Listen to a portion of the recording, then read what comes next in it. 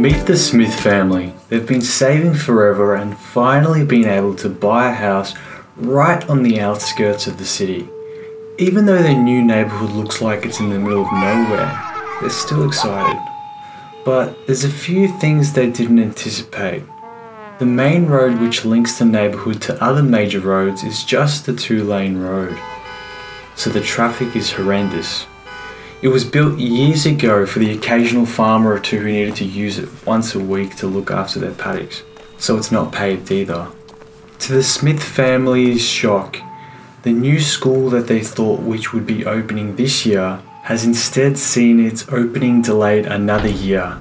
They were told that they simply don't have enough students to run the school.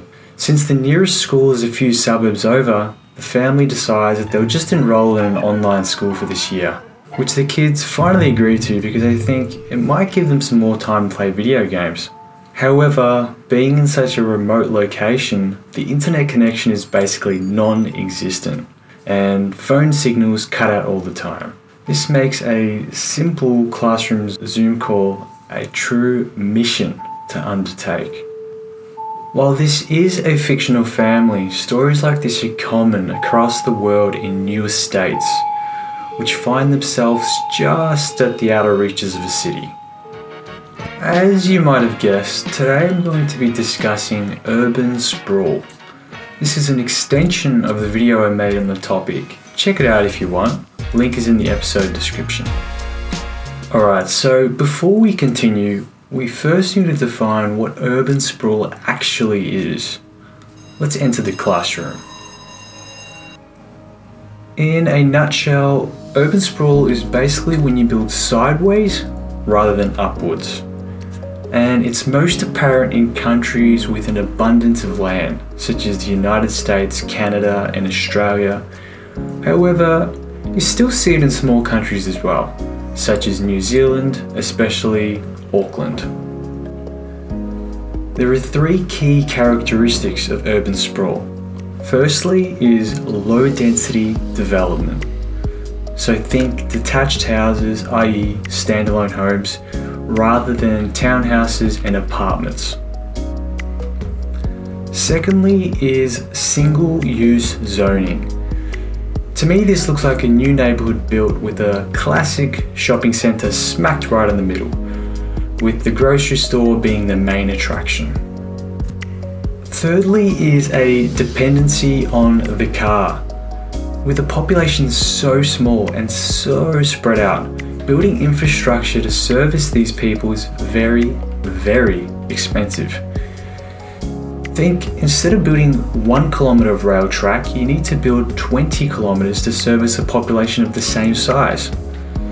This is why in countries like Japan and the United Kingdom, they have so many underground train stations, buses, etc. Because there is actually enough people to use them to make it worthwhile for governments to provide them. And sometimes it isn't even possible for buses to operate in a suburb because the streets are instead cul-de-sacs or courts. Now that we have a grip on what it is, let's talk about why urban sprawl may be happening. Well, it's due to low density development. Yes, I did say this before was a characteristic of urban sprawl, but it turns out it's also a driver. That's a cool little explanation, but what I think is more interesting to explore is why low density development may occur in the first place instead of high density development. Affordability comes into play here, as well as less headache. Not in terms of the buyer's perspective, but rather the sellers, i.e. the developers. You see, fitting more people is easier when you chuck them on the fringes of the city. And here's why. It's far easier to develop on the outer fringes of the city where land is cheap to acquire, and furthermore, there's no one to object. Because there's no neighbours, there's no one living there anyway. Compare this to, say, a hip inner suburb where the developer may be reclaiming land where an old factory used to sit on to build 2,000 houses, let's say. Since the area has neighbours all around, you can imagine all the noisy complaints, etc., that the existing local residents would have. Now moving on to the buyers who are driving urban sprawl. The need for a big backyard is a key factor here. For many, having their own backyard is just a non-negotiable, and it's gotta be big too.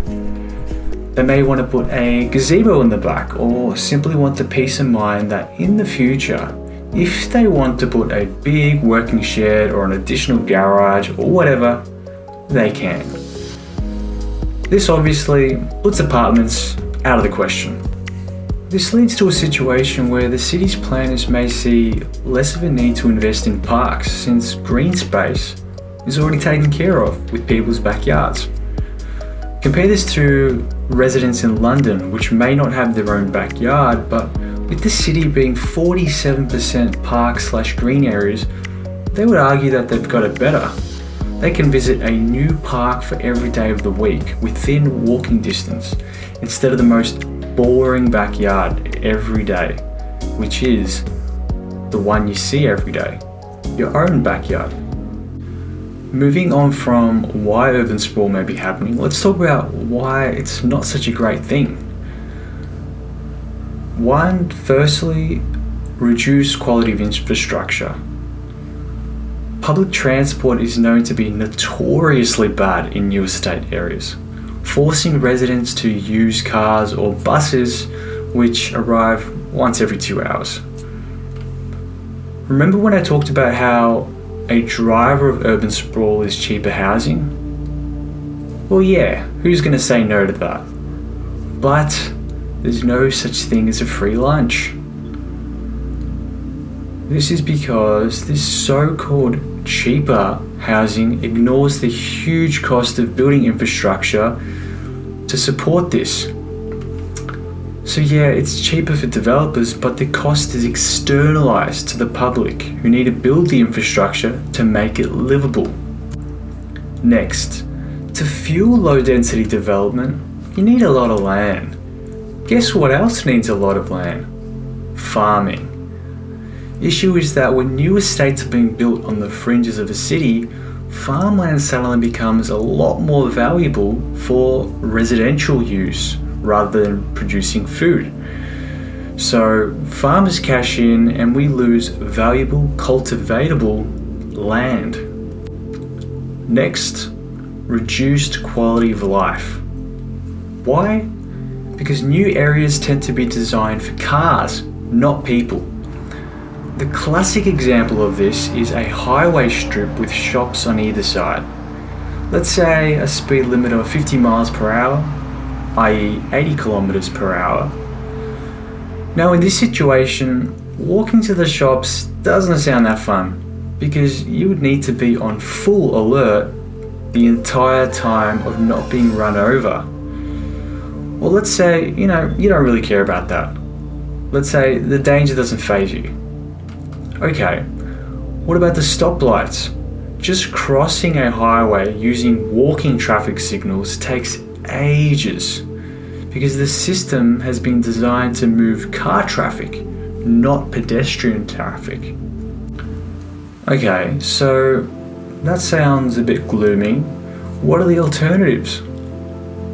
Well, let me tell you. Enter Seoul, the main city of South Korea, which avoided urban sprawl.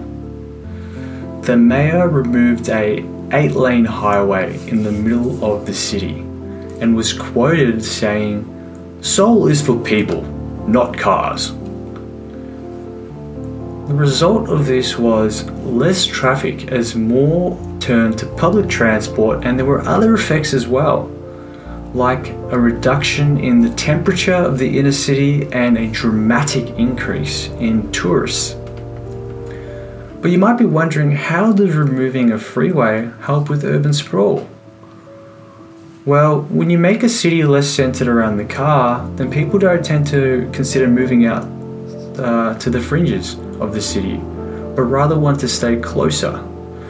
because all the amenities are available in the city and are within walking distance. Another example is Montreal. Unlike other Canadian cities which follow the American city model of low density, Montreal, being an old city built mainly before cars were around, went with more higher density. The result is that everything is within walking distance. Grocery stores, shops, cafes and parks. And furthermore, out of all the Canadian cities, Montreal's public transport network is regularly touted as being the very best. Alright, so let's wrap this up. We talked about how urban sprawl is building sideways rather than upwards, and why it might happen. Chiefly, it's easier and cheaper to develop on the fringes of a city, and people love big backyards. And why it might happen. Chiefly, it's easier and cheaper to develop on the fringes of a city, and people love big backyards. And we talked about why this might actually suck. Terrible roads and terrible public transport, no food on the supermarket shelves, jokes. Rather, there's less food security, non-people friendly street design, and a couple more other things as well.